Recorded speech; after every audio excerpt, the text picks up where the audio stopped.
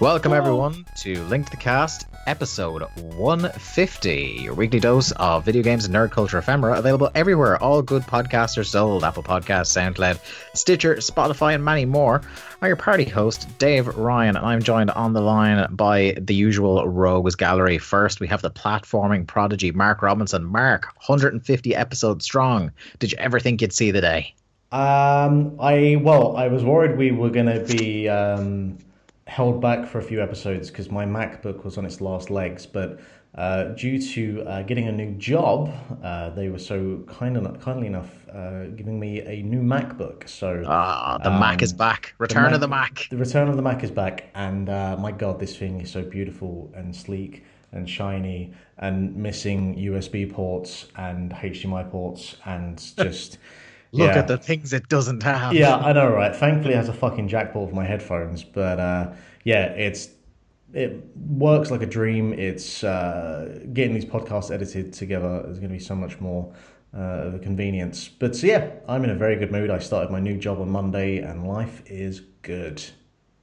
Also, I'm joined on the line by a little bit of the bubbly, Jack Lazell. How are you, Jack? Much going on this week?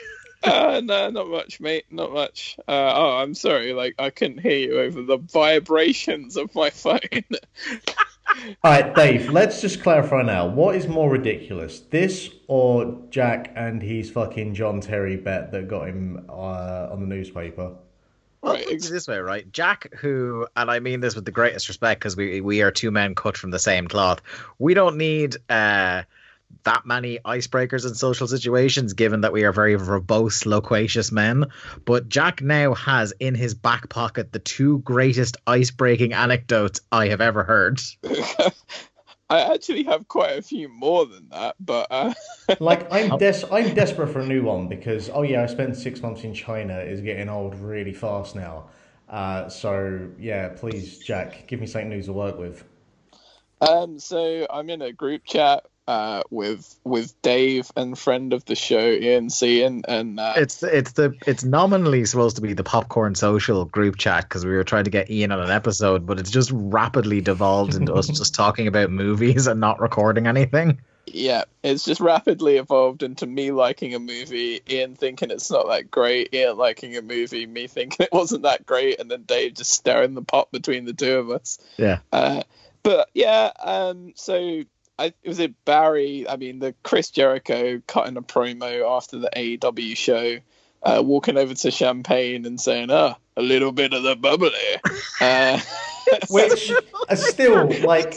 It's been 72 hours. Why does he say it like that?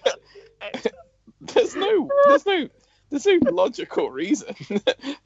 Because he's so flat up until that point where he's chastising everybody for not appreciating him, and then all of a sudden, after talking about salami for about a minute and a half, he just erupts. It's like, a little bit of the bubble, and you're just like, yeah. It's like I didn't know if he was trying to go for an English accent, and do you remember the Bill Hicks sketch where he's pretending to be in Judas Priest, and he's talking about trying to kill all of the fans and whatnot. He's doing the English accent. I kind of had that in the back of my mind, but it's so much more fucking ridiculous because, I mean, for a start, it's Chris Jericho, and he is that much more ridiculous. That it's like, is he trying to do a parody of being in a British rock band that's looking at all of the food and drinks and whatnot backstage? Or did he just in that moment was like, I don't know, I this is the accent I have and this is what I'm going with. It's a masterpiece. It's the least impressive rider you've ever seen. In fact, if it wasn't for that little bit of the bubbly on the table, it was just not non-pitted olives, small circles of salami. That appears to be it was from a Costco or something. Jack, we've had more impressive riders. We genuinely have. One used to play at the Harvard Marquee, and they'd just be like, yeah, here's 24 cans of Fosters. And you kind of there's 4 of us, and you're like, well, thanks. That's ruined our entire show then, because I have to drink at least 3 cans before I go on stage. Why wouldn't you? Anyway, took that. Ian made a meme where it was a little bit conversation, a little bit of the bubbly. I was like, that's pretty funny. I like that. And he was quite proud of himself, getting a few likes and some retweets on the old Twitter. So I said to him, oh yeah, has anyone done Mambo number 5 yet? Because I don't know why, but it just popped in my head. And he went, no, I don't think so. I'm like, oh, okay. He's like, maybe you should do it. I'm like, how? Bit like Homer's brain, where it's like, explain how money can be exchanged for goods and services. And he's like, clips can be taken from the internet and repurposed. So then I opened iMovie, which I haven't used. Ian was essentially explaining memes to Jack in the chat. I knew what memes are. Like, I was like, I don't know how I'm gonna make this. And then he made it seem really easy, and then I did it. And obviously, I edit audio. Well, I used to edit a lot of audio all the time, so video is the same thing, really. So I mashed the clip up, put it up, posted it, said to him, oh lads, I'm dying. Got a good reaction from Dave. I'd say within about 2 minutes I had about 5-10 retweets and a few likes just from people that were on my feed. And then somehow Joey Janela, otherwise known as the bad boy of wrestling, retweeted it. And then a spike, guys, a massive spike in the likes and retweets. It started getting into the 50s, 60s. And then Chris Jericho, the man himself, said that it was best tweet ever or something along those lines. Hashtag it to a little bit of bubbly. Hashtag a little bit of bubbly. Retweeted it to his 3 million followers. And I'm not joking. My phone has not stopped telling me of notifications since. This was just over 24 hours ago. Just over 24 hours ago. It's quite insane. And it's not something that like I've gone out of my way to try and be like viral or any of that stuff. Like, I could not care less. Most of the things I tweet about are encouragement for my football team, and I don't often tweet about a lot of other stuff. But yeah, I was going into meetings earlier and just leaving my phone on the table just to pop people at work when there was like notification after notification after notification just kept popping up, and they're like, seriously, what the fuck is going on? But yeah, the absolute disgrace of all of this is, because I checked your account and I was looking at the tweets and whatnot, is yet you still only have under 200 followers, and that is disgraceful. Not because you had that, but like no one saw that and was like, okay, I have to follow this account because it's good content. I did get so. Okay, are you ready for the statistics from Twitter on this? Please do. So current impressions are, which is the times that people saw the tweet. It's 627,259. Current views of the actual video, 457,600. And only about 150,000 are me putting it on a loop. Times people interacted with this tweet across me or Chris Jericho or someone else, 170,000. That's quite funny. I'm just happy we have this because, like, the video games industry has been awful this week, so I'm glad we can at least start off on a good note. But yeah, guys, while we've been talking about it, I've had 17 notifications. I'm not even joking. And, there's another one, and there's like it. You think it would stop? Like, it hasn't really. I mean, it's slowed down. Domino effect. But it's a stream of notifications. I think it's going to last all week. Anyway, well, yeah, I guess it depends on like which wrestlers. When The Rock ends up retweeting it, you know, like you can't get any higher than that. He's already had like Jericho, obviously, Will Ospreay, the official Progress account. So you know, swings and roundabouts, I guess. And I've seen at least 2 different people, Jericho and Alice Cooper's guitarist Nita Strauss, Instagram storying about it. Bizarre. So this has legs, it's safe to say. Yeah, Joey Janela, MK McKinnon. Every now and then I'm just scrolling through just the people that have liked it, and I just see like somebody with like, you know, 100,000 followers or something, and it might be a wrestler or some like rugby league guy retweeted it.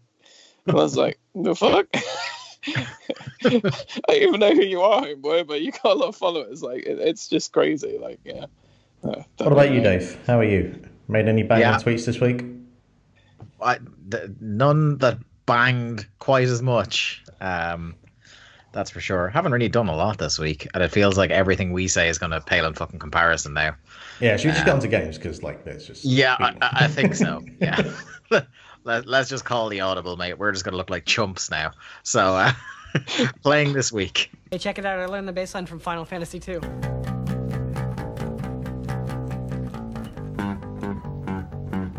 Scott, you are the salt of the earth. Oh, thanks.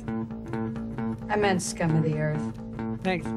Mark, what have you been playing this week? I got round to starting Devil May Cry 5 finally, because I figured that's a game that probably will get discussed at the end of the year. And that's how I value the games I need to play, by what ones do I know will be discussed at the end of the year.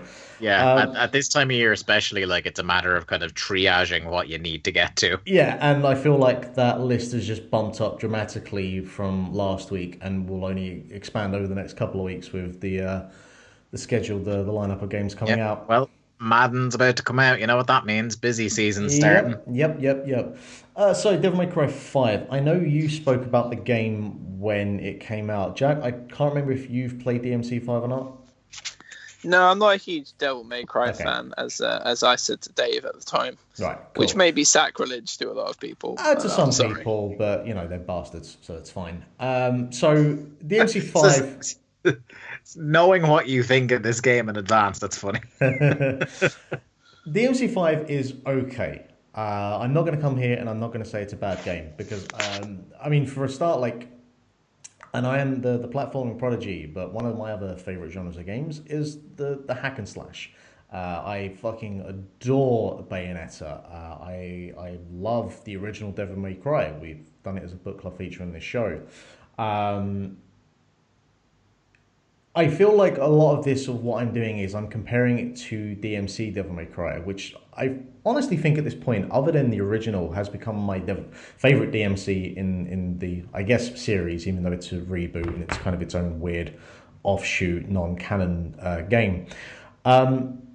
So comparing it to that, and it definitely does feel like Capcom have done all they can to kind of retcon that ever happened, but still taking elements of that game, I guess.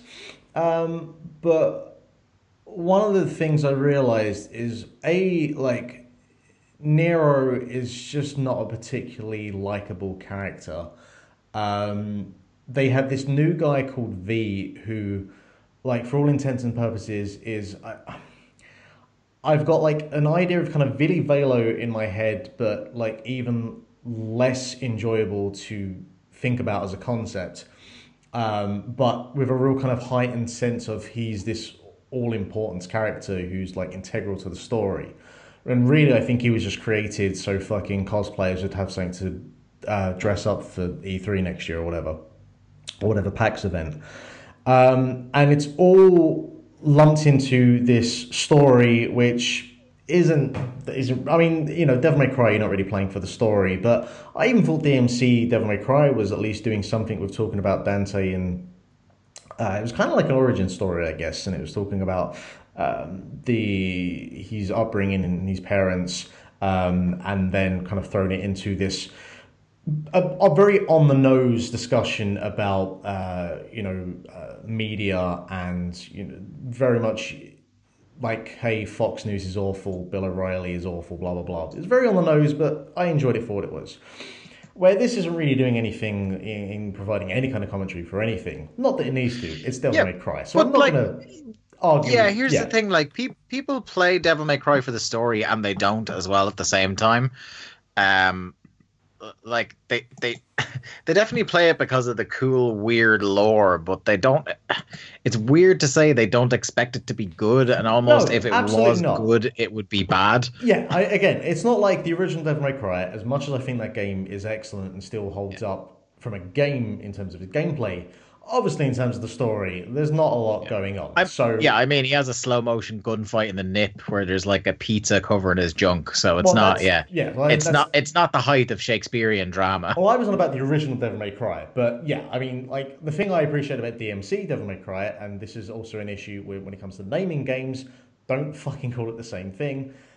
Regardless, I at least just appreciated that they took this idea and bolted on at least an attempt to kind of have whatever commentary. Not that every game needs to do that, and I'm not saying that it kind of lessens my experience, my enjoyment of DMC5, but it is something there that I'm thinking about in the background. The other thing, and I think is more the issue that I have with the game, is I just don't find the combat anywhere near as compelling as what DMC Devil May Cry was doing. That's kind of where I disagree with you now, but continue. Well, part of it is that they have you going between Nero and V, who have two very different styles of combat. And one of the things with a hack and slash type of game is you're continuously building up your arsenal, you're continuously building up the mechanics, and you're learning new attacks and whatever else, and you're finding ways to incorporate that into the combat and the chain of moves that you do. But with this game, it doesn't. I just find I'm hammering like the triangle button and playing this on PlayStation. I just feel like I'm hammering the triangle button, and at a point, the enemy in front of me has been killed, and then sometimes I might whip out the gun and fire some shots. And I don't feel there's any kind of fluidity that I got from playing DMC Devil May Cry 5 and the way that it switches between your angel weapon and your devil weapon. I just feel there was a lot more fluid, and there was a lot more there was a dynamic to the way that you could go between the two weapons and chain combos that I'm just not getting out of this game. Honestly, to me, I think it's a thing like, there's the school of thought that Smash has no intricacy to it or whatever, and you can brute force it. I think it's that kind of a thing where it's not like it's forcing you down the corridor of nuance. You can kind of brute force a lot of things, like you say, by smashing the triangle here, there, and everywhere. But I think between the three characters and the different skill trees and things like that you use throughout the game, I do think there is an incredible diversity there. It just isn't kind of in the way we're sometimes used to now, where circumstances in a game will dictate that you have to. The best example I can think of is, say, Doom 2016, where different situations basically require you to bin one weapon in favor of another.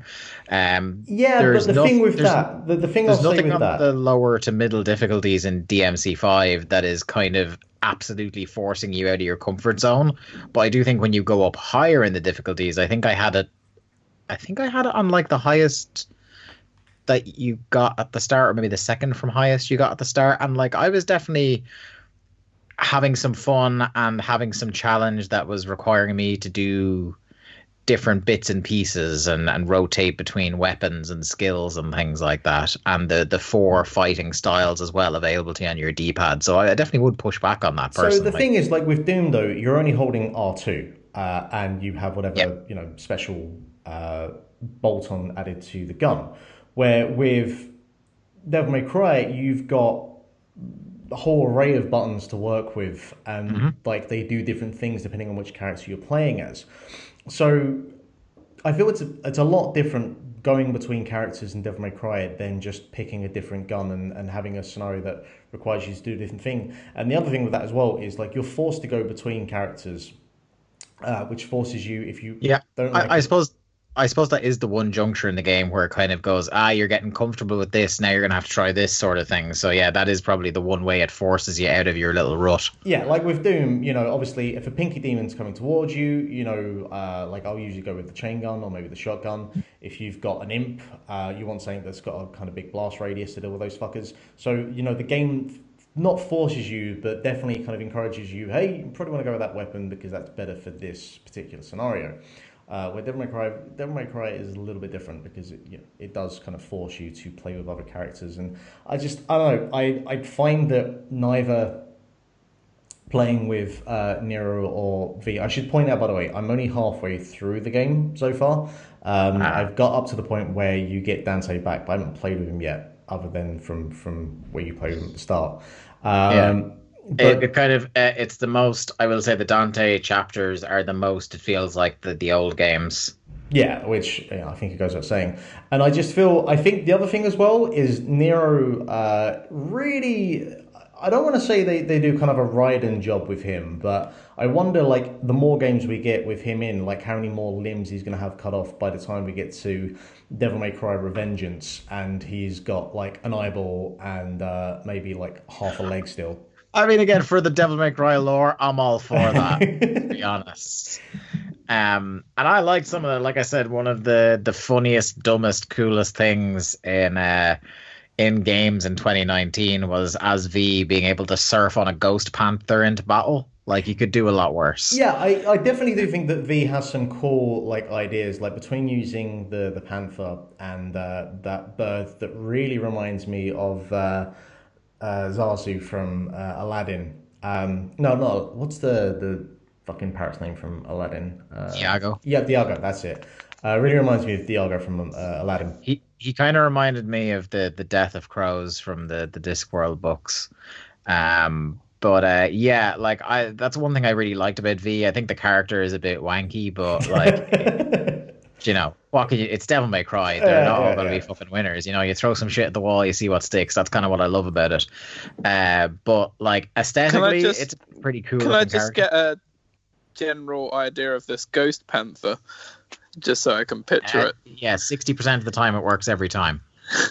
I mean, I'm not going to top that comeback, so congrats. Yeah, basically, like, I like the aesthetics of the character, and I think the fact that it kind of makes you think differently to all other battles in the game by the fact that it benefits you to stay as far away from the combat as possible as V and just let your animals do the talking, and being able to summon the golem is really fucking cool as well. But I will say with that, as cool as that all is, I really don't feel like I'm doing a whole hell of a lot. And it kind of reminded me of Nier or Automata, where I just kind of stand back and just spam my like projectile weapon, because like certain enemies, it's not as bad as Nier, because with Nier, like most of the bosses, you're kind of forced to do it because you get anywhere close and you get absolutely obliterated. But with here, you know, V and his actual own attack is like the weakest attack he has. So you just kind of stand back and let your Ghost Panther and Bird of Death do most of the attacks.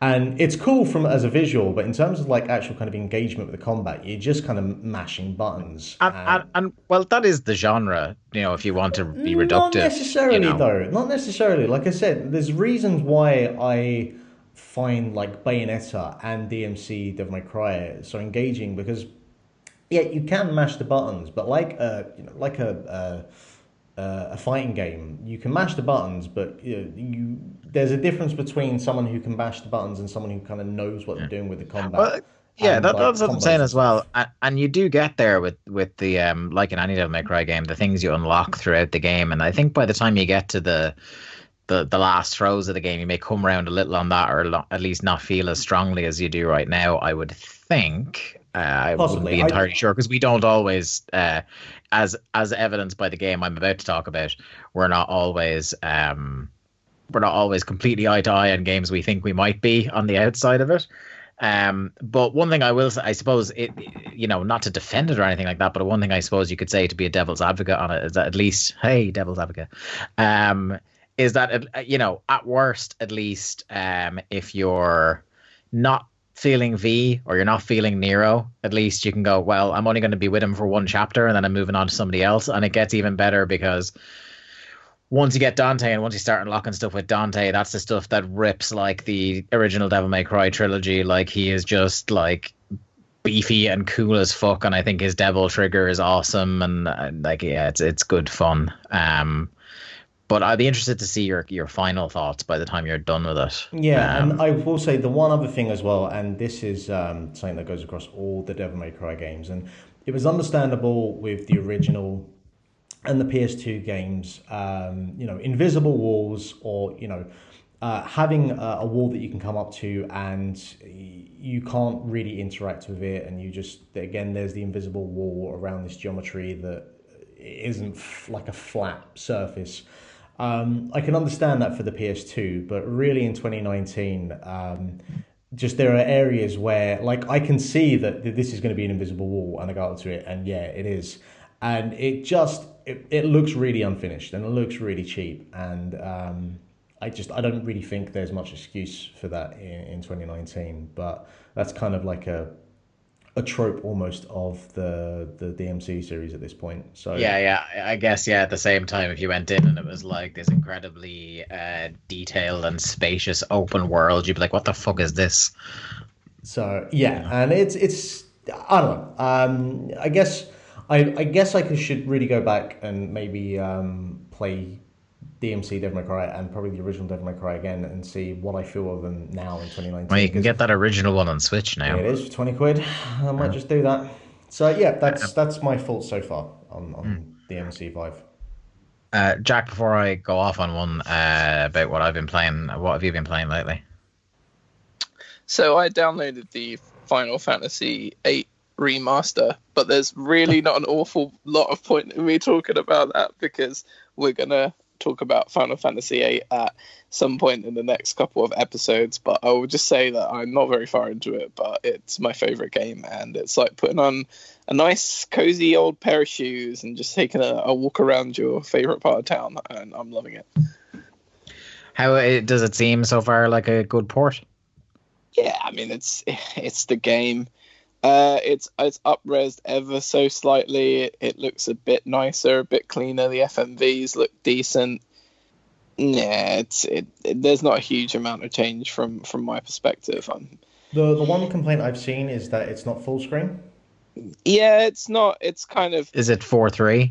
Yeah, I think it's mainly to stop it from being stretched and looking kind of ugly or whatever, because even like the opening cutscene of the game and stuff is a bit when you first load it. So I think if you stretched it out, it would probably pixelate a little bit, and it seems bizarre that you can't say fill the screen yourself if you want to, and maybe they patch that in at some point. But it's the game, you know. The fact that I've got my favorite game ever in a portable format that I can take around is making me happy. Yeah, you're me 3 weeks ago with Doom.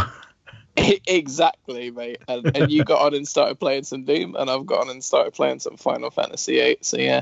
By the way, can I say at this point, not to cut into your time here, but episode 4 of Doom 1, I had forgotten. That whole episode can just eat my ass. It's fuck. I'm playing it on the middling difficulty, and I've nearly pitched the Switch out my window a few times. Oh dear. I was saying, I think I text Mark that one night. I was just like, people forget that original Doom is real fucking difficult. I'm not surprised. There was no such thing as kind of like difficulty curves or anything back then. You just made a game and it was how it was. yeah, it just is how it is. Like whatever the manic designers of the game decided to leave you with. So cool. Yeah, we'll hear more of your Final Fantasy VIII thoughts in due course as we embark upon Final Fantasy month here at Link to the Cast. I'd just like to emphasize a lot more of my Final Fantasy VIII thoughts. I've got so many things to say. This is just Lazel month, like. It is. Guys, am I dying? No, stop me. Make a wish. Yeah, we're not John Cena. No, it's 20th anniversary Final Fantasy VIII. It made sense, and we've done 150 episodes of this, and we've done about 10 Mario games and one Final Fantasy game up till this point, or up till this episode. So yeah, proper sense. Order. Yeah, wow. and I was absolutely fuming that I wasn't involved for that. Well, look, when McGee picks up the phone, you answer. Whether you have a choice or not. So before we get into the news, I'll talk about what I've been playing because I'm having a whale of a time with this game. I am playing Control, which is the new Remedy game. Remedy, best known for Alan Wake, the first 2 Max Payne games, and most recently Quantum Break, which I think we can call a mixed success at best, on Xbox One. So, what I will say, big kind of, there's going to be no spoilers. At least I'm going to endeavor to try my best to make sure there's no spoilers. But what I will say right up top, your headline statement is, if you don't like Remedy games already, this is probably not for you. And I said I said in the group chat that we have with our friend of the show, Matt Niner, that I'm not sure if this is going to be a Mark Robinson game TM. Because, and again, I could be wrong. Mark has surprised me before, but I don't feel like it will necessarily be for him, because this game is not all style and no substance, but definitely the thing that sets it apart for me is the style, the world, the story, the weirdness. It's essentially if David Lynch directed a government conspiracy movie, or like if David Lynch directed a season of The X-Files or some shit like that. You played this girl called Jessie, who, as the game opens up, happens upon this Department of Control, which seems to be a shady government facility that has some sort of responsibility over events that take place in the world that distort or snap reality. And they're kind of the men in black that come out and kind of cover things up, and then you never see them again. And the show opens on her finally finding the actual building that Department of Control is in, this place called, I think it's the Oldest House, where the department is. And it reminds me very much of the Order of the Phoenix from Harry Potter, in as much as the shtick about the building is you can't find it unless you already know where it is.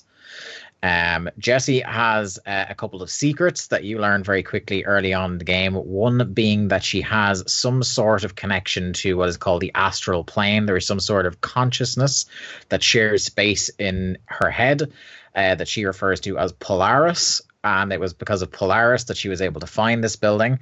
And the other thing is that the department had something to do with an incident that took place in her hometown and her brother's disappearance. So that's why she's trying to find the building. She comes into the building to find that it's on lockdown and shit has gone very, very direly awry. And she goes to talk to the director of the department, who, while she is in the process of going to talk to him, kills himself, and she takes his service weapon from his body and then is informed that she is the new director. And as part of the kind of weird Lynchian elements to this game, everybody in the building is acting like they already knew she was coming and was going to be the new director. This game is really well designed at making you feel at least marginally uncomfortable when you're not in the thick of battle. And what I mean by that is, firstly, the art direction of the game is absolutely beautiful. It will be hard for me to find a better directed game for the rest of the year in its use of its kind of like title cards when you go in between different areas, its use of bold colors, its use of full motion video at various points. There are sometimes where you come across like film reels of test subjects and things like that, and some of them are filmed in FMV and projected into the game. After the director kills himself and you become the new director and you take his service weapon, you may have seen the original trailer for this, where it seems like the weapon is talking or humming or hissing. Through this service weapon, this weird kind of distorting gun that is like distorting as you're holding it, the director is able to communicate with you from the astral plane. And in some of the coolest shit I have seen in a video game this year, when he communicates with you, you'll just be walking along in a corridor and all of a sudden you will see like a superimposed silhouette over your game screen of him smoking his cigar and speaking to you in kind of almost in tongues. And then superimposed behind that, you'll have seen all the signage for the game features this like ominous black triangle, inverted pyramid. and that will also be superimposed on top of that again. So like really cool, really stylish game, really trippy as fuck. Like I said, it makes you feel really uncomfortable. There will be things where you have a really awkward encounter with a janitor. You walk down a corridor, the teams only lead to one place. You have a really awkward encounter with a janitor, and you're talking to him. And in the course of that cutscene, something happens where the geography of the room changes very slightly. And you walk back exactly where you came, but it leads somewhere else. And the game never tells you it's done that. It does very subtle things like that, where it turns you around or changes things that you know that wasn't there. That wasn't the way it was. Something is happening here. What's going on? It leaves you on edge constantly. There's some really clever puzzles in this game that feel like something out of a fucking Twilight Zone episode. The combat mechanics, because of course it's Remedy games, so there's got to be some like cover shooting and stuff like that involved. The kind of the loadout for the service weapon, which you can basically, I think there's 4 different variations of the service weapon you can have, where one is just this kind of pistol. There's one that's kind of a blast, one that's sort of like a hook shot, and I can't remember what the 4th one is now. I think it's like a revolver. And there's like so many different variations on how you can upgrade those throughout the game. And then instead of like just covering behind walls or whatever, you get, because obviously you've got Polaris and you interact with these things. This is going to be a very obscure TV reference, but have either of you ever seen a mini series called The Lost Room? No. Okay, it's really good. It's a Peter Krause. It's like 6 episodes long, and it's based on an Outer Limit episode where a guy discovers that there are these items that are imbued with very bizarre powers, and all these items came from one hotel room in a desert somewhere. It's a really weird concept, but it's a surprisingly good show. But anyway, there are these really generic inanimate objects in the world in this game that appear to be imbued with these sorts of powers, and you go to these objects, or you go to control points, which are kind of like your checkpoints, and you cleanse them using Polaris's power. But when you cleanse some of these objects, they unlock powers for you. There's like a levitation power, there's a shield power, there's a kind of telekinesis power, and they're really cool, and it makes you feel like it kind of it adds a lot to the game, in as much as kind of, unlike I think those infamous games where as your powers layer in you feel overpowered, you feel a nice rush of power and like, this is cool, I feel deadly. But as the game goes on, the difficulty ratchets up at a kind of pretty much parallel way, where you never feel like you're just absolutely blasting through the game at any point. I really like it. I don't think, like, it's not going to be because it's third person over the shoulder, it's not going to be the tightest shooting in the world or anything like that. But once you make that allowance, I think there's a lot of fun to be had. The 2 things I would say against it would be, apparently on vanilla PS4s, at least at launch, and vanilla Xbox Ones, it was not doing great performance-wise. It was having a lot of hitches. I have a PS4 Pro, so I haven't noticed any of that. It runs like a fucking dream. I think it might have been patched. I saw Barry talking about it on Twitter today, that he thinks it might have been, because he's waiting to pull the trigger on the game. So there's that. And the other thing I will say, at some point, I think the control points, or the checkpoints for the game, the space in between them can be a little punishing sometimes. There have been a couple of occasions where I have died, and the last time I hit a checkpoint was so long beforehand that I'm having to slog back through a good 5 minutes of encounter that I have done before. Now, only on a couple of occasions has it been proper frustratingly long time. Like, sometimes it's literally just about 30 seconds. I just sprint through to get where I was originally, but it can be a little bit frustrating at times, especially when you get to more difficult parts of the game and you've literally just squeaked past a combat challenge or whatever. Yeah. And you want to know anything about that? Anything else about that game? I feel like I've kind of hit on most of the stuff I thought about it. I just want to know, because there's a lot of it that gave me a worrying kind of David Cage auteur sort of vibe to it. Nah. I just want to know, as long as that's not there, I'll give this a look. Yeah, no, it's cool. It's better than that. It's not overreaching in terms of this is my message about civil rights or anything like that. I don't think it's ham-fisted or badly acted in any way like that. And I think it strikes the right balance between taking itself seriously in serious moments and then things like like the different files you pick up around to read, like your equivalent of voxophones or diary entries or audio logs that you get in it. They ride a line of comedy sometimes that are absolutely brilliant and kind of take the piss out of the concept of like the secret government institute that I really enjoy, but doesn't break the suspension of disbelief of an otherwise quite serious story. There are entire bits that are like, you're reading this detail about how oh, we're going to unveil this bit of information, and then the entire rest of the file is completely redacted. Just stuff, good kind of, if you're into conspiracy sci-fi stuff, a couple of good jokes in there, here and there. But yeah, that's Control. I really like it. I think compared to Devil May Cry 5, which I think is going to fall out my game of the year and kind of unfortunately be stuck in that mire between the Ham Sandwich Award and Game of the Year, where it's not good and it's not bad enough for one and not good enough for the other. I think this will almost certainly feature in my top 10 of the year. How high it goes, I'm not so sure. So yeah, that's Control. My thoughts on it so far. I haven't quite finished it yet, but I'll give my final thoughts maybe next week because I think I'm approaching the end period of that game now. Let's move on and talk about the news. News on the march.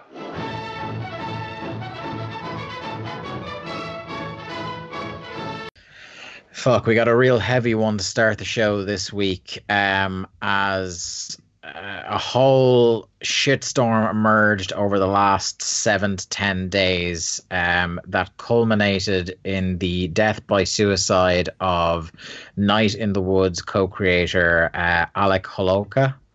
I think it's pronounced, is it? Alec yeah, It's probably Holowka because it's a Polish name. But Holowka, yeah, possibly. Yeah. So yeah, where the fuck do you start with this one?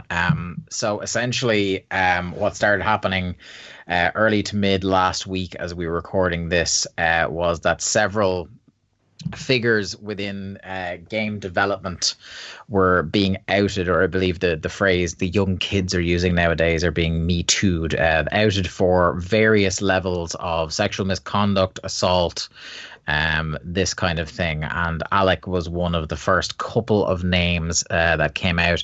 Somebody that was a previous co-worker of his was the first of many to come forward. I think there was, the guts of half a dozen women by the end who came forward about it. The tweet of the original kind of claims and accusations against him was then signal boosted and echoed by Zoe Quinn, who herself had her own, shall we say, run-ins with Alec over the years. We don't really need to get into what are very well-documented stories of abuse going around in the last week. Essentially, what this led to was what's the name of the Night in the Woods developer, the studio, Mark? Oh Jesus. But essentially, they parted ways with Alec following or in the wake of announcing a very brief investigation into these these stories, in which notedly a lot of his co-workers, both men and women, were essentially saying, yeah, this is pretty much a very badly kept secret. We all know this is, not just the usual level of you believe women, you believe victims, but kind of like, yeah, we've all had stories about this guy that are very similar to the ones being given by the women who are his victims. And what this ended up resulting in was, on Saturday, Alec's sister took to Twitter to explain that he had in fact died by suicide. This is a really tough one to kind of like comment on. Yeah, I mean, it's not something that I think we need to spend a lot of time talking about, but as with anything with this kind of thing, and considering, there's a portion of the internet and the gaming sphere that are not exactly the biggest fans of Zoe Quinn. When you think back to the origins of Gamergate, she is a large portion of why Gamergate exists. Her Not and directly, Brianna Wu would be the two names. Yeah, not from the obviously very first day, who were like public enemies number 1 and 2. Yeah, and obviously not her choice to have inadvertently started that, but that's just what happened. And the idea that people who just look for anything they can add to continue their just fucking crusade against this woman. Yeah. This is fucking grade A material of, okay, here's a woman who's claiming sexual harassment, and what's happened is this guy has gone and killed himself. And regardless of who comes out, even if it's family members saying that everything that has been claimed is more or less true, and please don't, I think it was within even the sister had passed on in her message that essentially, she came as close as a loving sister could to saying that she knew he did it, and he had even kind of wished the best for Zoe and his victims. That, one situation doesn't negate the other, in as much as the fact that he was clearly, in the wake of all this, we hear that he was severely mentally ill and in treatment and had made serious strides to improve over the last several years, doesn't negate the stories of abuse. It doesn't invalidate what happened there, nor can you do the reverse and kind of say that the situation of him committing suicide and being a mentally ill person is negated by it's two horrible situations that are completely intertwined with each other. Yeah, and I was reading responses, and I really should get out of the habit of doing this, but I was reading... You really should. I know. I was reading responses to his sister's message, and there was all the usual sorts of, you can take legal action, and Zoe Quinn, what an awful person, this person's committed suicide because of this. And I mean, I can't speak for Zoe Quinn. I would imagine that even regardless of what abuse was thrown at her by Alec, I can't imagine in any kind of wildest dreams that she would have wished, a person to kill themselves because of this. The thing among the things that I have my trouble getting my head around, the logic that these Gamergaters have, is just that, even if you want to play extreme devil's advocate and say the first time around when she inadvertently, as you say, started Gamergate with her the situation with Depression Quest and her ex-boyfriend, which we do not need to get into over half a decade. I can't believe over half a decade later we're still fucking talking about this story. But even if you want to say that she is the person they say that she was doing it the first time around for attention, you would think that even if we go along with that ridiculousness, that why would she do it again? You know what I mean? She got a half decade of the most horrendous abuse, had to move house and all sorts of shit because of these people. Who the fuck would do that twice if that was the case, but she has had to, because again, they have been trying to destroy this woman since the start of Gamergate. And Alex's sister made it pretty clear. She's like, just do not use our grief as an excuse to harass other people. Even the dude who killed himself didn't want her blamed for it. But that's what these people are like. So as I said to Jack, because Jack, you and I were talking about this, and you're like, why the fuck would they be doing this? And I was just like, they will take up any stick they can to beat Zoe Quinn with, because since day one the goal has been to destroy her and people like her. And we've heard a lot about me and Mark kind of talking about this, but what is your take on this horrible fucking situation? There's not really a lot good to say. It sucks that this guy abused people, and it sucks that he's now dead. So obviously talented, creative guy. Obviously had his fair share of problems and messed up quite a few people's lives along the way, but no one deserves to die. If anything, you'd rather he'd sort of faced through this situation, which kind of a lot of people have had to deal with as a result of the consequences of their shitty actions, and learn from it, and try and work his way back in. So it's tough that he took the out on that, and there's really nothing more you can say, and just to ignore what anyone is saying in a negative point of view, or if they're trying to go into business for themselves and trying to make this about something which it isn't. What it is about is it's about victims of abuse and about the loss of life, which is far more interesting than someone trying to rail someone out just because they don't like what they do with the rest of their life on Twitter. So fuck it all, basically. Yeah. Sadly, this probably won't be the last we talk about this kind of story, so we'll put a pin in it for now and come back to it later. Next up, Chucklefish has responded to allegations that it exploited Starbound volunteers. So, Mark, this was a story about how when Starbound was being made, they employed, to an extent, a lot of young people in their group chats and whatever to create assets, design stuff for them. And now these people are coming out and saying, well, basically, we put like a couple of years and a couple of 100 hours work into designing things for this game. It didn't get paid a red fucking cent. The Chucklefish have responded with what I would consider in no uncertain terms a fairly mealy-mouthed response to this. It tends to be like a lot of companies are going along that party line that I feel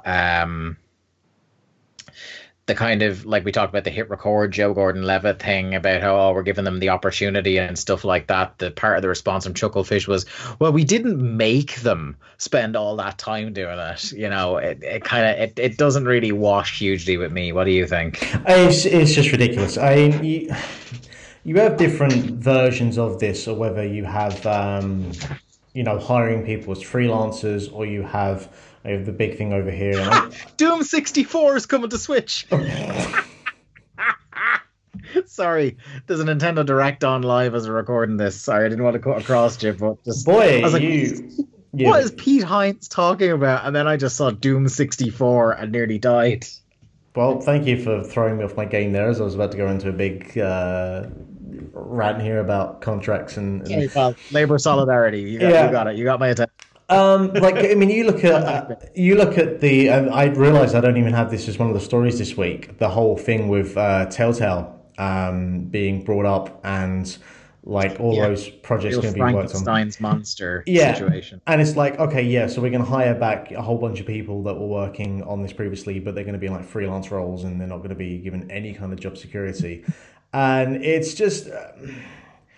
It's an industry-wide issue, and I would have liked to have thought that the more that these stories have been coming out, and they've been coming out thick and fast over the last 3-4 years, but there doesn't seem to be any slowdown of these issues happening, or of steps being taken to avoid doing this. Maybe in the next couple of years, maybe it will become less and less, but I get, giving people an opportunity to work on stuff, and that's what the fucking modding scene is.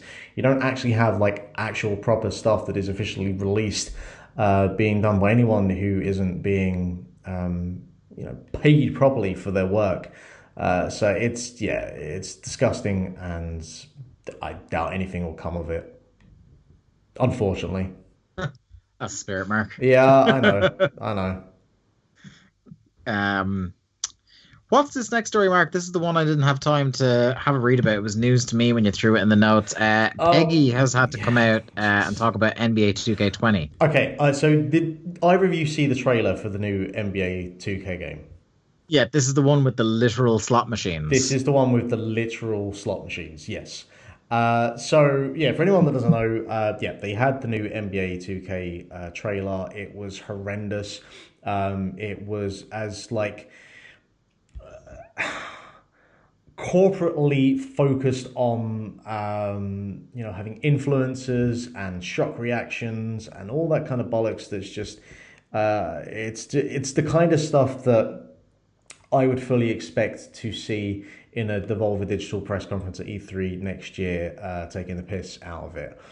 But from Eurogamer, the European Video Game Age Rating Organization, PEGI, has said it's very aware that NBA 2K20 may get too close for comfort to teaching players about gambling after it received a complaint about a controversial casino trailer.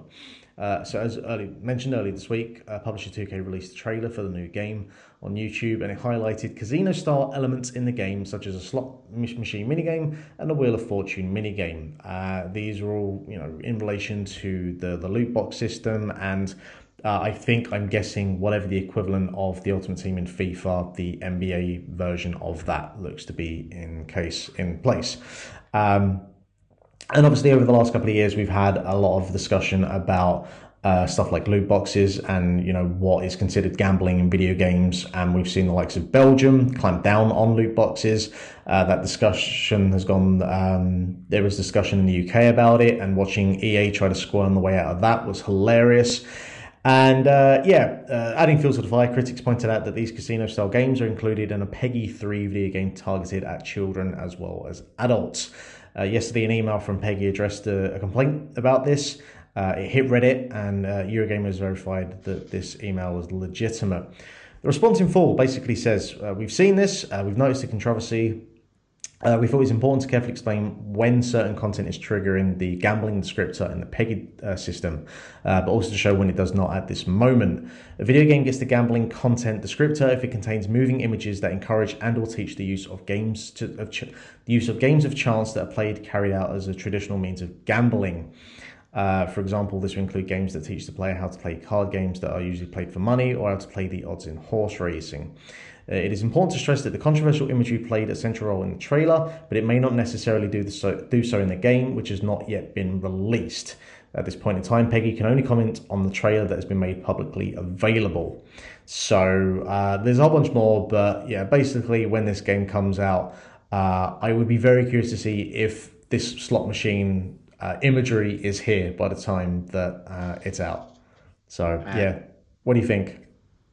I was actually just going to shoot straight to Jack instead, because I've kind of, with Ultimate Team and stuff like that, given my my takes here and there on loot boxing and stuff in sports games. But Jack, as a huge sports fan yourself, and as somebody who is no stranger to how closely actual sports and gambling align with each other, how uneasy does it make you feel how pervasive these gambling mechanics have become in sports video games, to the extent now where there are legit slot machines? And before I get that answer for you, Nintendo have just announced a Super Nintendo Online as part of the Nintendo Online subscription. About fucking time. Including F-Zero, Link to the Past, Mario World, Star Fox, Stunt Race FX. Wow. Anyway, yes, Jack, slot machines, the pervasiveness of gambling mechanics in our sports games. Yeah, I don't think anyone has a good opinion on this, do they? I mean, 2K certainly don't. 2K. Yeah, I mean, people that aren't standing to make billions and billions of dollars from people, it just seems it makes me feel dirty. That's probably the best way to say it, Dave, and not in a good way. It's unnecessary, isn't it? Like the loot box thing, it's awful, but then to just take it to its next logical step and just basically make it look like a slot machine, it's like video game companies are trying to enforce legislation on themselves, because if they do it like this, I mean, you think about previously all of the things that would be like a wireless SNES Joy-Cons. Sorry. Sorry. Continue, That's all right, Jack. Dave. Nearly fucking passed out trying to keep that one in. Oh, your trousers gone at this point. Oh, firmly gone. Also, best thing in that whole list of games, no Earthbound, lol. Oh, wow. Super Sorry. Tennis, though, good stuff. That's good stuff right there. Yeah, fuck gambling mechanics and video games forever, right? Yeah. That's to sum it up. There's no artistic point that needs to be made. It's just a horrible necessity of what modern games have become, really, which is sad, especially when you throw down like a hefty sum for a brand new NBA game. You're probably paying like full retail for that, and then there's further things that you can just pour your money into shamelessly.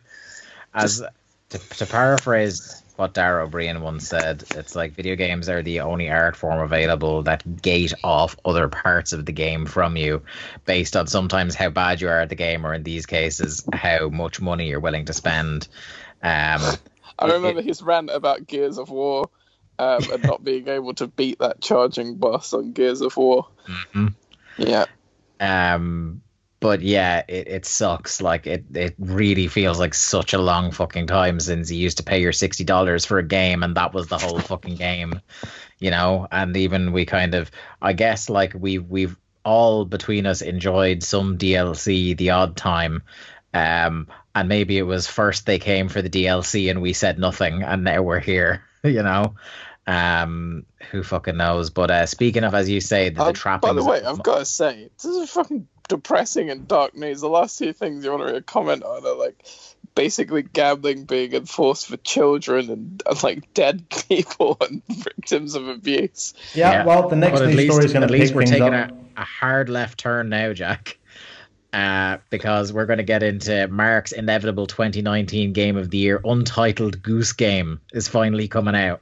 Okay, so I know myself and Dave, I know we have discussed this game. Jack, have you ever seen anything to do with this game before? I mean, is it actually called Untitled Goose Game? Yes. Yes. I have literally no concept of what this is, aside from clearly it features a goose. You basically play a honking goose who's a bollocks. There's really nothing more to it than that. So it's Goat Simulator, but a goose, basically. It reminds me a lot of Octodad, but a goose. Oh, right. So you are just a complete jerk. Yeah, that's what it seems like. To give it its full details from Eurogamer, you play as a sociopathic goose, as if there's any other kind. It's gone from a bollocks to a sociopath. That's a big jump. It'll be released. Jack has had quite the learning experience in this show between Ghost Panther and sociopathic goose. Yeah, Which, can we by just the go way, back to Ghost Panther? Which, by the way, which one is more likely to be the name of my metal band? Oh, it's definitely Ghost Panther. I don't know. Sociopathic Goose is. I don't know. Untitled Goose Project is a pretty good. Untitled Goose Game. I think sociopathic Goose is your post rock album. Do you know what? Post-rock bands always seem to have like band names that sound like metal bands anyway, so that is perfect. Honestly, I think Sociopathic Goose is the kind of name you'd have as a metal band when you're about 16, making your first metal band for the first time. But if I told you like This Will Destroy You, Explosions in the Sky, Up C, Down C, Left C, Right C, A, B, C, and Start were the names of post-rock bands, you'd be like, what? Well, yeah. Moving on, as we just got massively sidetracked there. Developed by the fabulously named House. Untitled Goose Game is, believe it or not. I'll tell you what, these fuckers are great at naming shit. I know, right? So good, they named it twice. Believe it or not, House making Untitled Goose Game. it's a stealth game with sort of a sandboxy affair, giving players a range of goose-related abilities, including honking and flapping, which can be used to solve a variety of objectives. The best sentence you've said in years. I didn't write this. It'll be released on Switch and PC on the 20th of September. Same date as fucking Link's Awakening. I don't know which one I'm going to play first, but I know what I'm apparently playing first. from some gameplay footage, you can harass Honk, a honk, gardener, bitches. throw his rake in a lake, steal carrots. Yeah, I'm definitely going to be picking this one up. Oh, I'm so fucking hell. happy now. This is completely the exact. You've positioned these two stories expertly, Mark. And our final news story of the week, speaking of feel good moments, so you know when that book The Secret came out about 12 years ago, and it was the whole idea of like, you visualize something hard enough for consistently long enough and you can manifest it into real life. Well, no truer an example of that is there in this week's news than the fact that put your best Josie Scott from Saliva on, because Big Dave is coming to Gears of War. That is amazing. Oh, by the way, Jedi Knight 2 coming to Switch. Woof.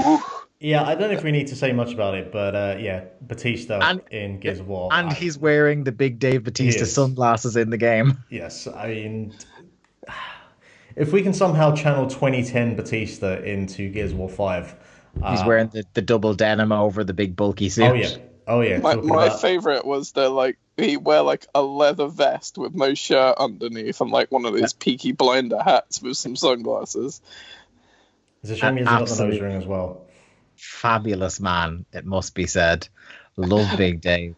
I love the awkwardness of him being asked, "Oh, where did you get all these like douchey clothes from?" And him just going like, "Oh, that's just my stuff that I wear." Honestly, now, like, how could they not eventually get to him and Terry Crews having the Gears of War movie, because that's what the world wants.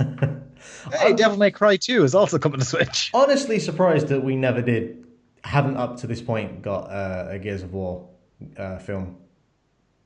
Yeah, it seems like one of those that would have been an absolutely nailed on for when Xbox was really trying hard at the TV thing. Though considering Forward onto Dawn and stuff. Considering the absolute headache and nightmare that is the ongoing Uncharted film, which is through about 5 directors at this point, maybe Microsoft are thinking it's probably not worth it. Yeah, that's for sure. Yeah, that's going to do it for the news this week. At this point, we're going to head into the book club, which is usually the feature where we just talk about a random game from the past that you should play again if it's been a while, or play for the first time if you never have before. But this week, from the brainchild of Mark Robinson, we are kicking off Final Fantasy Month to celebrate the 20th anniversary of Final Fantasy VIII release. We're going to be talking about a Final Fantasy game every single week in September on this program. This week is no exception, as we have gotten on the phone. We've called in the big guns. Jack couldn't do this alone as the resident Final Fantasy expert. So we have called walking meme and emoji expert Keith Broni in, and he's going to talk to Jack and sort of me and Mark as well in the background about Final Fantasy X.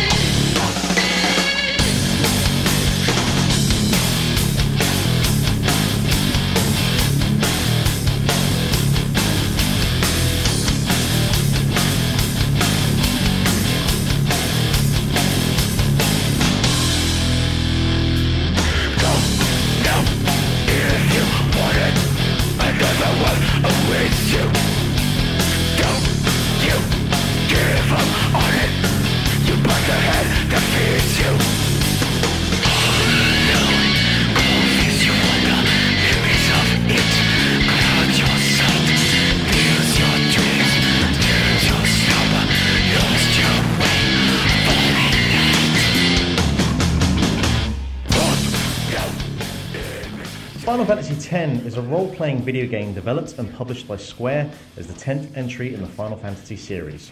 Originally released in 2001 for Sony's PlayStation 2, the game was re-released as Final Fantasy X X2 HD Remaster for the PlayStation 3 and PlayStation Vita in 2013, PlayStation 4 in 2015, Microsoft Windows in 2016, and for Nintendo Switch and Xbox One in 2019.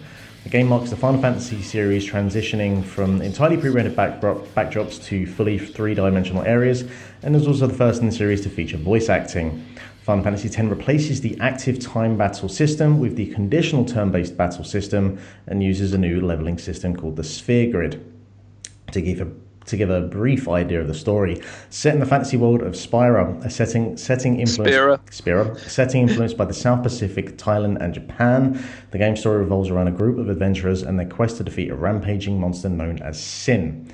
The player character is Titus, a star athlete in the fictional spirit of Blitzball, who finds himself in the world Spira after his home city of Zanarkand is destroyed by Sin. Sure.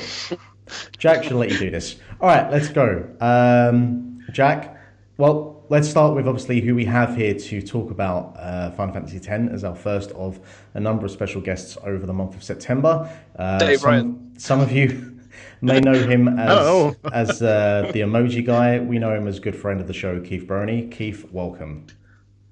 It's great to be here, Mark. I wasn't really sure if I should jump in and say Spira and Zanarkand, since I hadn't been announced as a guest contributor just yet, but your Jack just went in straight there for the kill. Spira and Zanarkand. It's all right. He'll always take a chance to correct me on my mispronunciations, which I just didn't want you to get tweeted by a bunch of rabid Final Fantasy X Do you know fans. what? Do you know what? It would have been just the two of you tweeting them. If that's the thing that makes me become Twitter famous, I'll take it at this point. Yeah, take some tips from the chief there. Yeah, I know, right? Dude, the tweet's already in my draft complaining about your pronunciations. Okay, so for me and in my life. for me and Dave, who really know this game only as that game that has Blitzball, Jack and Broni, Sucks. I am going to pass this one over to you two and tell me what exactly it is about Final Fantasy X that. Because when people think about Final Fantasy, usually the ones that come to mind straight away are, 7 is the one that obviously comes to mind straight away. But Final Fantasy X is a pretty pivotal moment in the series. One, because it is the first release for the PlayStation 2. And even though the trilogy of Final Fantasy games on the PlayStation, or the 3D ones, because obviously Final Fantasy 6 was on the PS1 as well. But, there was a significant jump in the graphical quality of the in-game product and the cutscenes as well, but it was the transition where there were still the pre-rendered cutscenes, but we've gone from that into more three-dimensional areas. Just how pivotal a moment is this game in the series? And I'll let Keith Broni start as he's the guest. To me, and I am very, very biased, and I can explain why in a second, but to me, Final Fantasy X is a stone cold classic game. I think it is hugely, hugely influential, even in the context of the Final Fantasy series. Of course, as you said, Mark, when you say Final Fantasy, most people think of Final Fantasy VII. But to me, 10 just needs to be a part of that top tier conversation as well. As you said, it was the first with a kind of fully realized 3D depiction of the characters that had some sense of realism.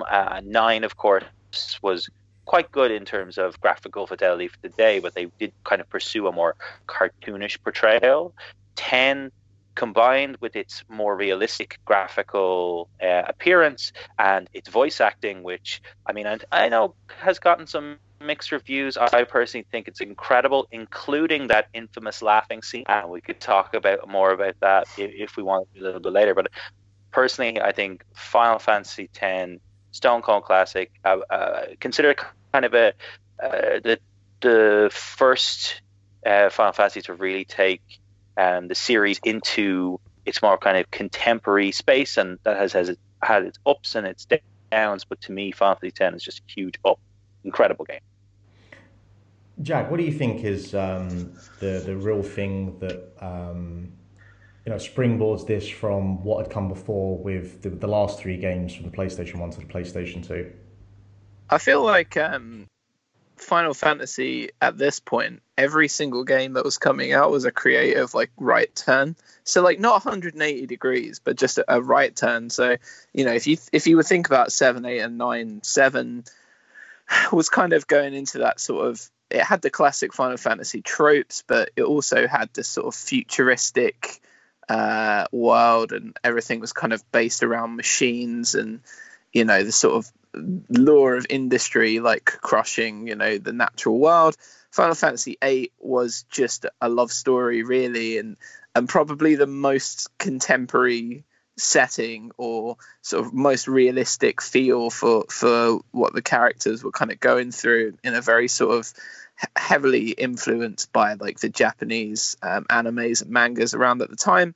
9 was just a classic return to form of like the old sort of sprites and stuff, and like a sort of real sort of folksy kind of tale that it was. And then 10 just took elements from all three of those games to make what I think is probably one of the most near perfect Final Fantasy games. And that's not even in kind of like just an opinion. I just think in terms of all the elements that it brings together, because it has a sort of futuristic tech element from Final Fantasy VII. It has a central love story that actually really means something for Final Fantasy VIII, and you get all of the classic Final Fantasy feels here with like the Aeons and the magic and the summons being central to the game. And it's a return of temples as well, which I think is kind of like a massive deal too, and going through those to get your summons. So it incorporates all of those whilst looking like incredibly upscaled and fantastic. If you know the departure in graphics from PlayStation to PlayStation 2, it just went up an entire notch. The voice acting is cool. It makes you really have the feel for what the characters are kind of trying to convey when you see what they're saying. And the soundtrack, it's still Nobuo Uematsu, and it still rips like fucking hell. Like the first scene of the game, and we can move on, like this is a nice segue, but I'm sure Brony will agree that like the first main scene of the game, you see like a futuristic city, and this game of Blitzball, which you really don't know anything about, played out in an FMV with like a really sort of Rammstein-esque metal song by Nobuo Uematsu, showing that there are a lot of strings to that man's bow. And then a giant monster appears and destroys the whole fucking city. And that's the first 5 minutes of the game. And I don't know about you, Brony, but my head exploded the first time I saw that. I still get goosebumps. And I'll tell you, when YouTube first began to gain popularity, the late 2000s, and you started to get a lot of kind of just clips of games and all sorts of everything put on YouTube, that opening was one of the first things I looked for, because I couldn't wait to be able to access it without having to boot up the game and hit the new game just to see it again. And to this day, I recently actually got the remastered version of 10 and 10.2 on the Switch, which I've been playing through at a much more slow pace than my original 2 runs at Final Fantasy X from back in the day when I got it myself when it was released in Europe in 2002. But still, goosebumps, just incredible. And even the scene that it goes before the kind of opening menu, the kind of framing device where you have the group of characters gathered together outside the city of Zanarkand, and the To Zanarkand theme plays, and that incredible piano theme, and how that ties the framing device, or I'd say a good 80% of the narrative, is a great hook, but also just so emotive for me still to this day. When I hear that piano theme, Brony, it just like tears start welling up in my eyes. I can't explain it. It's just, there's something about it. It just, the notation and the sort of naked simplicity of it, like a lot of what Nobuo Uematsu have been doing previous to this with his Final Fantasy music. He'd been making these big orchestral scores, and this was just like the stripped back bare elements, and it's perfect. Like it's a perfect intro to what is a really like emotional story in terms of the way that you tie your understanding of the game to the central character of the game, Tidus, who's like really for the vast majority of it still trying to understand his own identity, what's happening around him, and just has this real cognitive dissonance from like the rest of the Spearans that tend to be around him. And I think using that as a narrative, as a framing device for the game, is something really clever, because then you immediately cling on to this guy who's like, what the hell is going on here? Because that's kind of how you feel at the start, right? Absolutely. And again, the whole narrative of the game, I think personally, is just incredible. It has gotten criticism in some kind of spaces because of how linear the narrative is. I mean, unlike so many other Final Fantasy games, you actually don't get any access to a world map per se, and it's not until very, very late in the game that you are able to kind of just jump, fast travel around various locations. But because of that linearity, you spend more time with characters in a way that, these little great character moments aren't just hidden away in particular kind of conditional spaces. You really kind of follow this very linear narrative. And throughout that narrative, the story itself is beautiful. It's simple, but it's beautiful, and the characters are just, I think, so compelling. Everyone's got their own motivations, and of course, for so much of the narrative, as I only really remembered as began to replay the remaster on the Switch.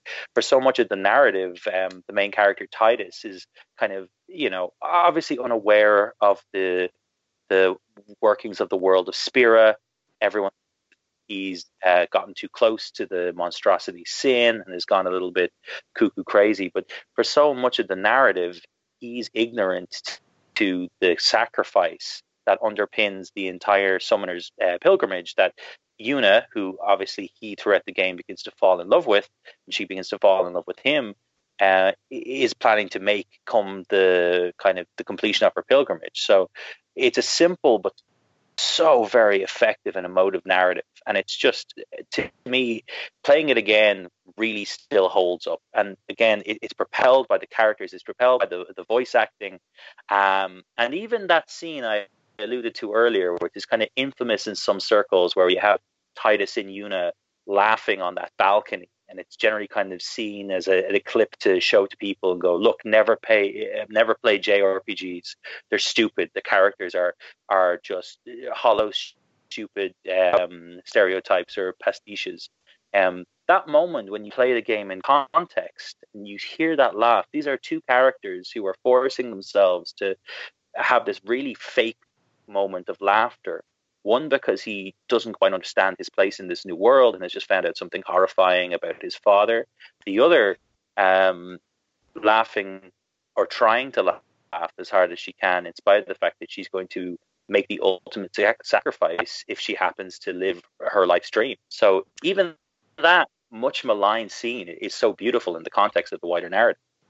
Yeah, I completely agree regarding that scene. Like, it's one of those things where if you clip it out, you could just put the Larry David style music over the top of it, and it just really make no sense whatsoever. But it's perfectly summed up by what you said, and it's not just the fact that Yuna is like on her way to make this ultimate sacrifice as a summoner to bring the final summon and sort of rid the world of sin for only 10 years as well, but just to bring 10 years of peace, she's willing to die, which is pretty fucking heavy.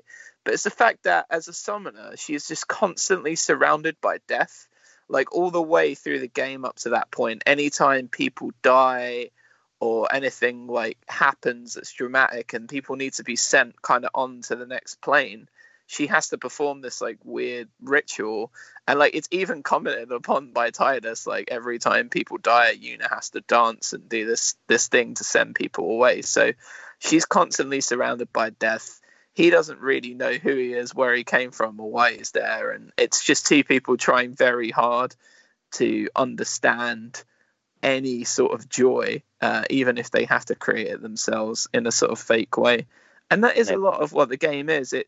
It's kind of like everything you see, which, pardon the pun here, is a little bit spurious for Titus, because like ultimately you find out that he's not even from like a real stable plane. Like his reality was like a dream world created thousands of years ago when his original city was completely destroyed in this big war, and he's only brought there by Jekt and by Auron as a sort of way to give him a life, despite the fact that he hates his father. It's his father who ended up trying to give him a chance at the same sort of life that he had, which is pretty fucking heavy, man. It is, Like, and that's another big theme for both Titus and Una throughout the whole game, is that kind of trying to step out of the shadows of their father. And in a way, obviously, Titus grows up hating Jecht, and of course, the final narrative conclusion is that Titus has to face down against his father, who has effectively become the devil of this universe, this Spira, 1,000 years in the future. And of course, to a lesser extent, I mean, Una has a good relationship with her father, Braska, clearly, but he gave his life to destroy sin for 10 years, and she's deciding that she wants to follow in his footsteps, but still lay down her own life in that way. And to touch on something you said earlier, Jack, I mean, Una is followed by death, and I mean, a lot of people comment on the tone of 10 being very, very somber, and it is, but this is something that's kind of touched upon, but not really focused on a lot, because it perhaps would have been too grim. But the whole reason that she has to send the Fireflies after people are killed is because if the Fireflies continues to exist, they'll become the fiends, the monsters that throughout the game you encounter in random encounters. So the world of Spirit is horrifying. yeah, I mean, it's a lot like the sort of White Walkers, Game of Thrones kind of thing, isn't it? Where like you have to burn your dead or they'll become possessed, and it's the same thing here. Like the spirit of people ends up becoming these fiends, which is terrifying. Like a really terrifying sci-fi type thing. Like anytime you see a Cyberman in Doctor Who or something like that, when you find that out in the game, I don't know about you, Brony, but like every time a random encounter happened, I was like, oh, that was probably just a guy. Now it's a hideous creature. Do I feel bad? I don't want to slay Dave. What did Dave ever do to anybody? How does the look and feel of Spira compare to some of the games prior? Because again, as mentioned, it's influenced by the South Pacific, Thailand, and Japan, and up until this point with the 3D Final Fantasy games, and even if you want to include Final Fantasy VI, you had like steampunk settings, you had kind of futuristic, almost cyberpunk setting at points with Final Fantasy VII, and then back to the more medieval elements of Final Fantasy IX. I don't know anything about Final Fantasy VIII, so we'll wait until we get to that one. How do you feel that the design, the artistic design they went for with 10 kind of fits into the story and everything you were just discussing there? So it's a real kind of left turn because, like I said, to start off with, you start off in this very futuristic, it's like half Blade Runner, but then like half aquatic, sort of almost Atlantean type futuristic city, or what you think is futuristic when you actually realize that the world that exists before the world that you currently inhabit was a world where they were using machines, and there was like a rapid rise of industry. And then when you've actually finished with the first bit of the game and you wake up on the shore, you wake up in this sort of South Pacific, Caribbean style island, and everything that was dark and electronic and very sort of Japanese traditional settings for something like this turns into this weird like island paradise, and it's utterly breathtaking, the island that you wash up on in the city of Besaid that you first go to, because it's just, again, it's like a real snap right turn you're just not expecting. And I really loved a lot of the locations in this game. In particular, like, I'll just pick out some of my favorites and let Brony say, like, the ruins of the old Zanarkand and what they've become, like, inhabited by these fireflies and stuff, are beautiful. I love the Guado Salam, which is where the Guado tribe come from, and where Seymour, you first meet, like, the main antagonist of the game, has a very sort of like almost Swamp Thing meets The Hobbit kind of environmental mashup, which I think is a really cool look. And the one of the very last locations in the game, the Calm Plains, of this very traditional sort of open world looking Final Fantasy, breathtaking sweeping plain that's cool. So yeah, I don't know, what are some of your favorite locations, Brony, and what do you think about the environment? You know what? I don't think there's a single location across this entire game I don't like. I mean, I love the calm lands that you just alluded to there. I love Mount Gagazet, even though it can be a real pain in the neck when you're Yeah. play through it. Especially if you haven't leveled Kamari, right? Oh my god. Oh God, yeah. We'll talk about the battle system in a second, but one thing that really, what you were kind of getting at there earlier, Mark, that really struck me is that, yeah, the real strong turn about the kind of the locations from going from that like really high tech Atlanta style city into kind of these very Caribbean locations. There's so many of them; they're so varied. It's definitely a huge departure from the usual kind of medieval fantasy kind of Game of Thrones, Lord of the Rings kind of vibe that a lot of JRPGs kind of heavily borrow from. But one thing that really just ties it all together is that kind of sense of kind of Eastern spiritualism and mysticism in through the kind of Church of Yevon throughout it all. And I still, again, we already talked about the music, but the prayer of the fate, or rather the hymn of the fate throughout, still gives me goosebumps. And every single kind of trials that you go through, just the world is really different to everything I think that has been done in Final Fantasy's main series up until that point. And it must, despite the monstrosity that is Sin, it's probably the most beautiful post-apocalyptic world I've ever experienced. Yeah, there's a real connection that a lot of the story of the game is kind of, aside from a race called the Albed, a lot of the faith and the people of Spira that inhabit Spira are very anti-technology, and they're almost like, because of what happened with the wars thousands of years ago, there's a real attitude of keeping things like very basic and sort of very connected to like as rural a route as possible in terms of like fishing villages, and even the cities are kind of have an old school stripped back feel and stuff, and it's very minimal on the technology that's used, and it just kind of, there's like a real connection of the people to the land, and the spiritualism ties into that quite nicely, I think. You mentioned briefly there a little bit before about the combat systems. Let's talk about that for a little bit. As mentioned, this is the game where we go from the previously active time battle system to what's called the CTB, the conditional turn-based battle system. What are the differences? How does this differ from games that have come before? I would say this game, kind of more than the other Final Fantasy that I had played up to this point, encourages you to think strategically more. In your top right-hand corner, you've got a very clear order of turns in the battle, so you can see your characters and when the enemy or the boss that you're fighting are due next to go.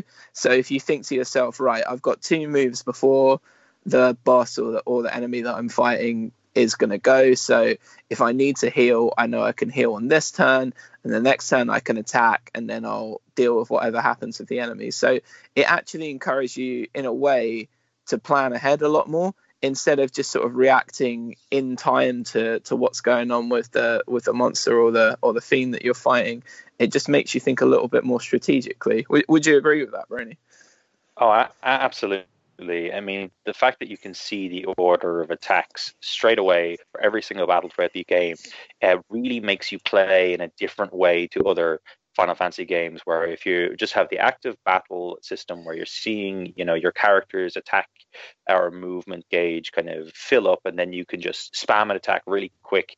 Yes, that's very, very fast paced, but with this conditional battle system, you really are encouraged to think, well, if I heal now, and if I do this particular type of move, which will delay the enemy's attack slightly, I'm then going to be able to allow one of my other characters to attack, and this is a feature that was, I believe, brand new to Final Fantasy at this stage, or swap out one of those characters for one of the other characters that I happen to have in my party at that time. So you're battling with 3 characters at any one time, but you have access to the entire rest of your party, and able to swap them around very quickly.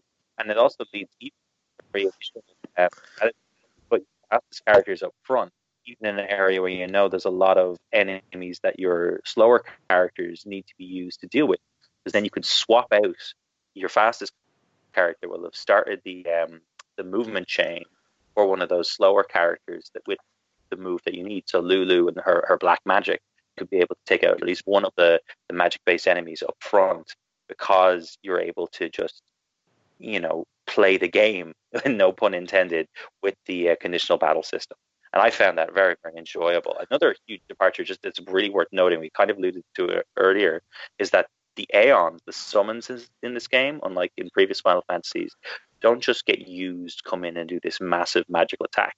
They actually become your primary attacking character. So you summon the Aeon Ifrit, he, almost kind of like a Pokemon, Ifrit Go, will become the attacking character for the duration of the battle, or up until they get defeated and their health points go to zero, and then you go back to your set of 3 characters. Yeah, So I thought that was really cool. Yeah, it makes so much sense to have the characters there, and of course it's so well executed because, of course, there's such a massive part of the narrative, as well as that. Yeah, I like the fact that as well, like the final and best kind of summon in the game is the Magus sisters. And when you summon them, they just basically replace the 3 members of your party with 3 other people that you can then guide, and they can sort of team up to do this ultimate move, this ultimate limit break.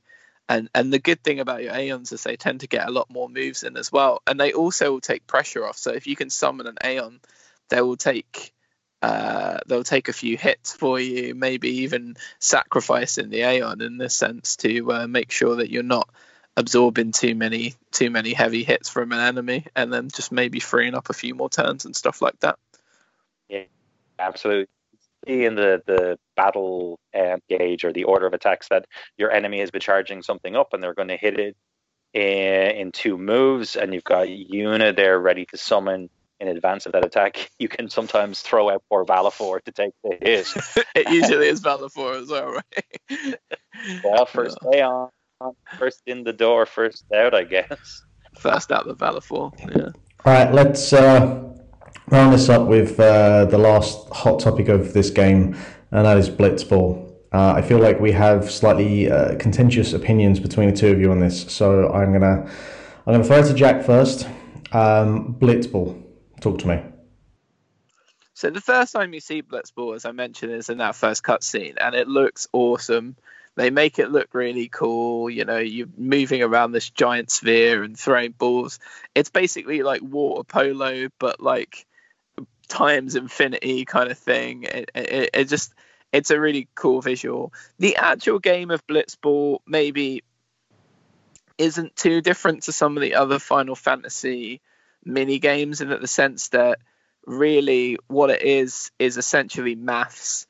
So you get control of your character, and you can swim around the sphere, and then if you are tracked down by another player on another team, you've got stats, and if their tackle stat is below your break-in stat, then you can get through the tackle without them hurting you, or without them taking the ball from you, or you can shoot, and then whatever their block stat is will take a few points off your shot, and then when it gets to the keeper, it's how many points have you got left on it? Will it go in? Will the keeper save it, and stuff like that? So like once you understand how it works and stuff, it can be quite fun to go around the different parts of Spira and recruit different players to your Blitzball team, because the original team you get, Zanuck and Dabes, they are absolutely terrible on purpose, the Macclesfield of the Blitzball world.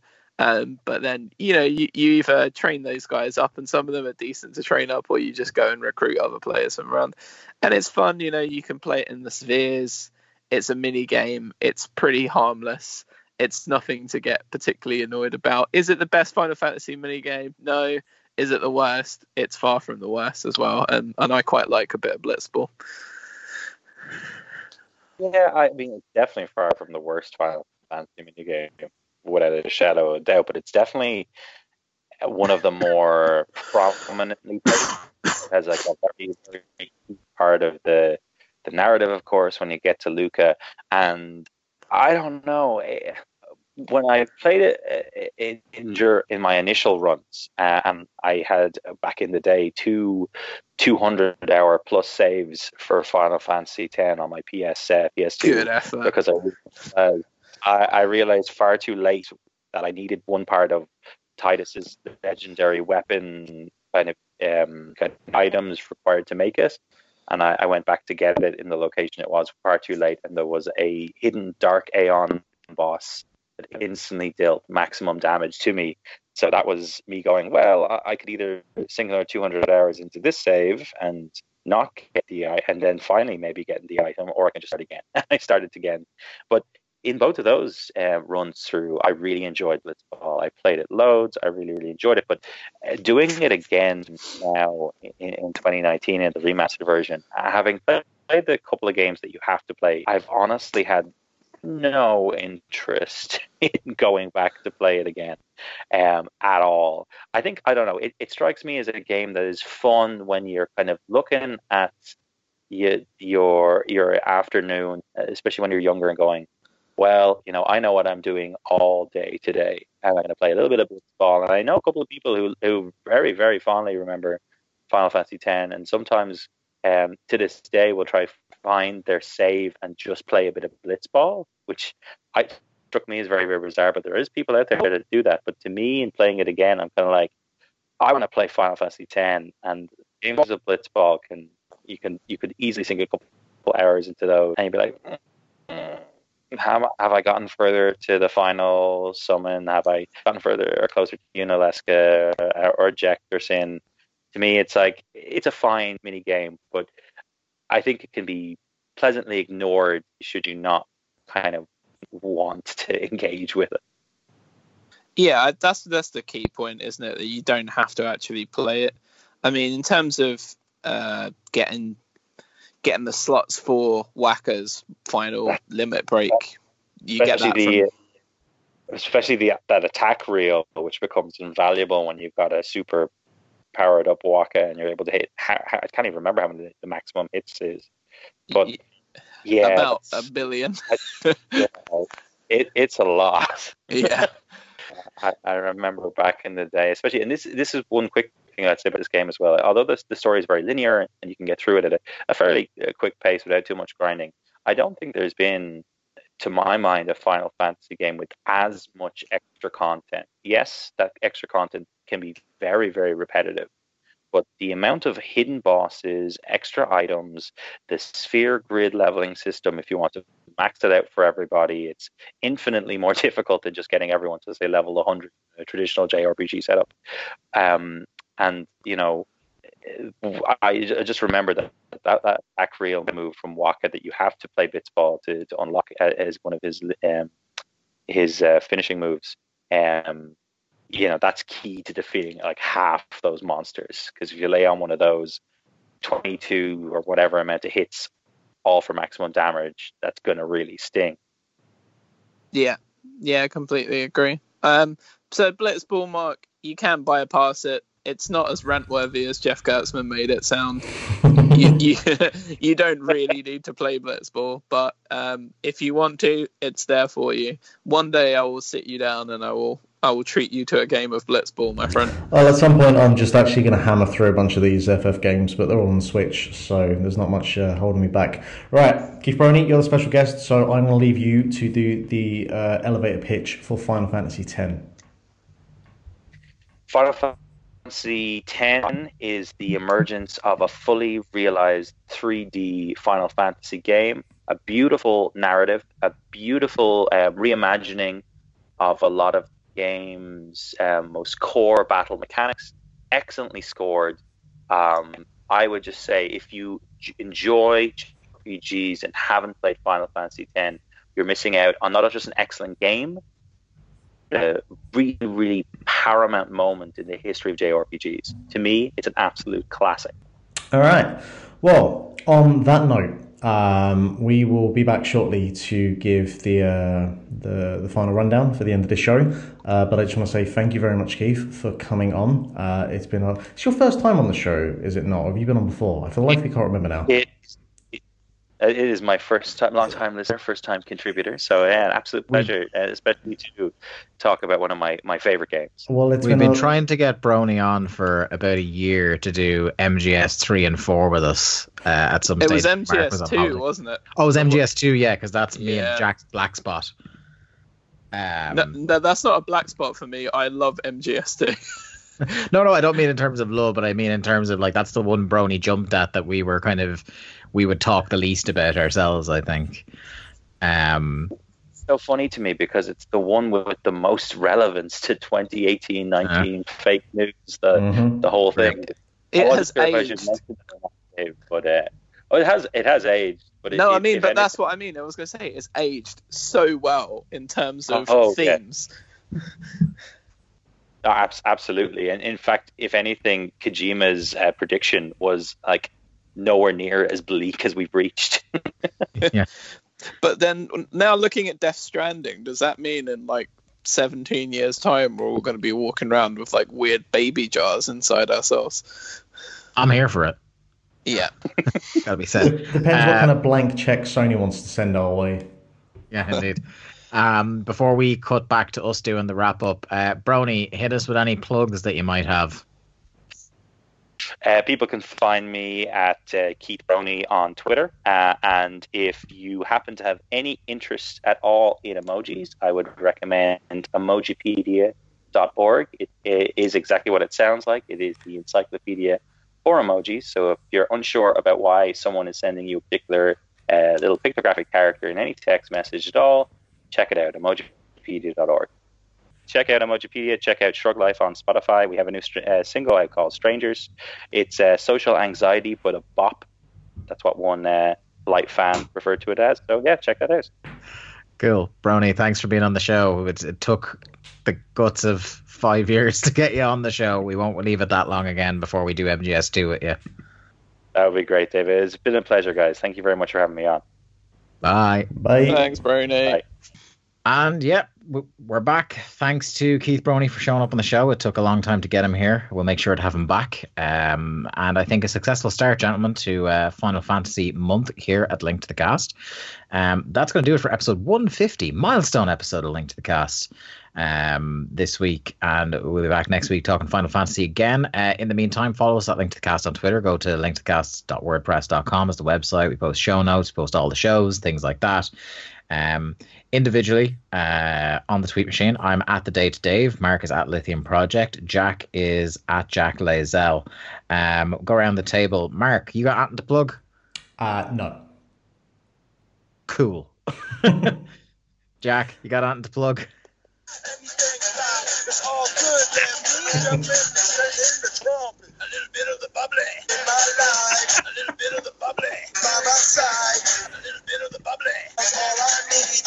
A little bit of the bubbly. That's what I see. A little bit of the bubbly in the sun. A little bit of the bubbly all night long. A little bit of the bubbly. Here I am. A little bit of the bubbly. You're me.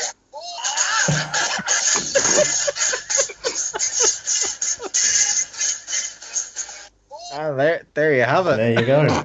You can't do better than that. Fuck me. And then I suppose I'm going to plug my other podcast, Days of Thunder. Every 2 weeks, myself and Lee Malone sit down and watch an old episode of WCW Thunder, if that's your kind of bag.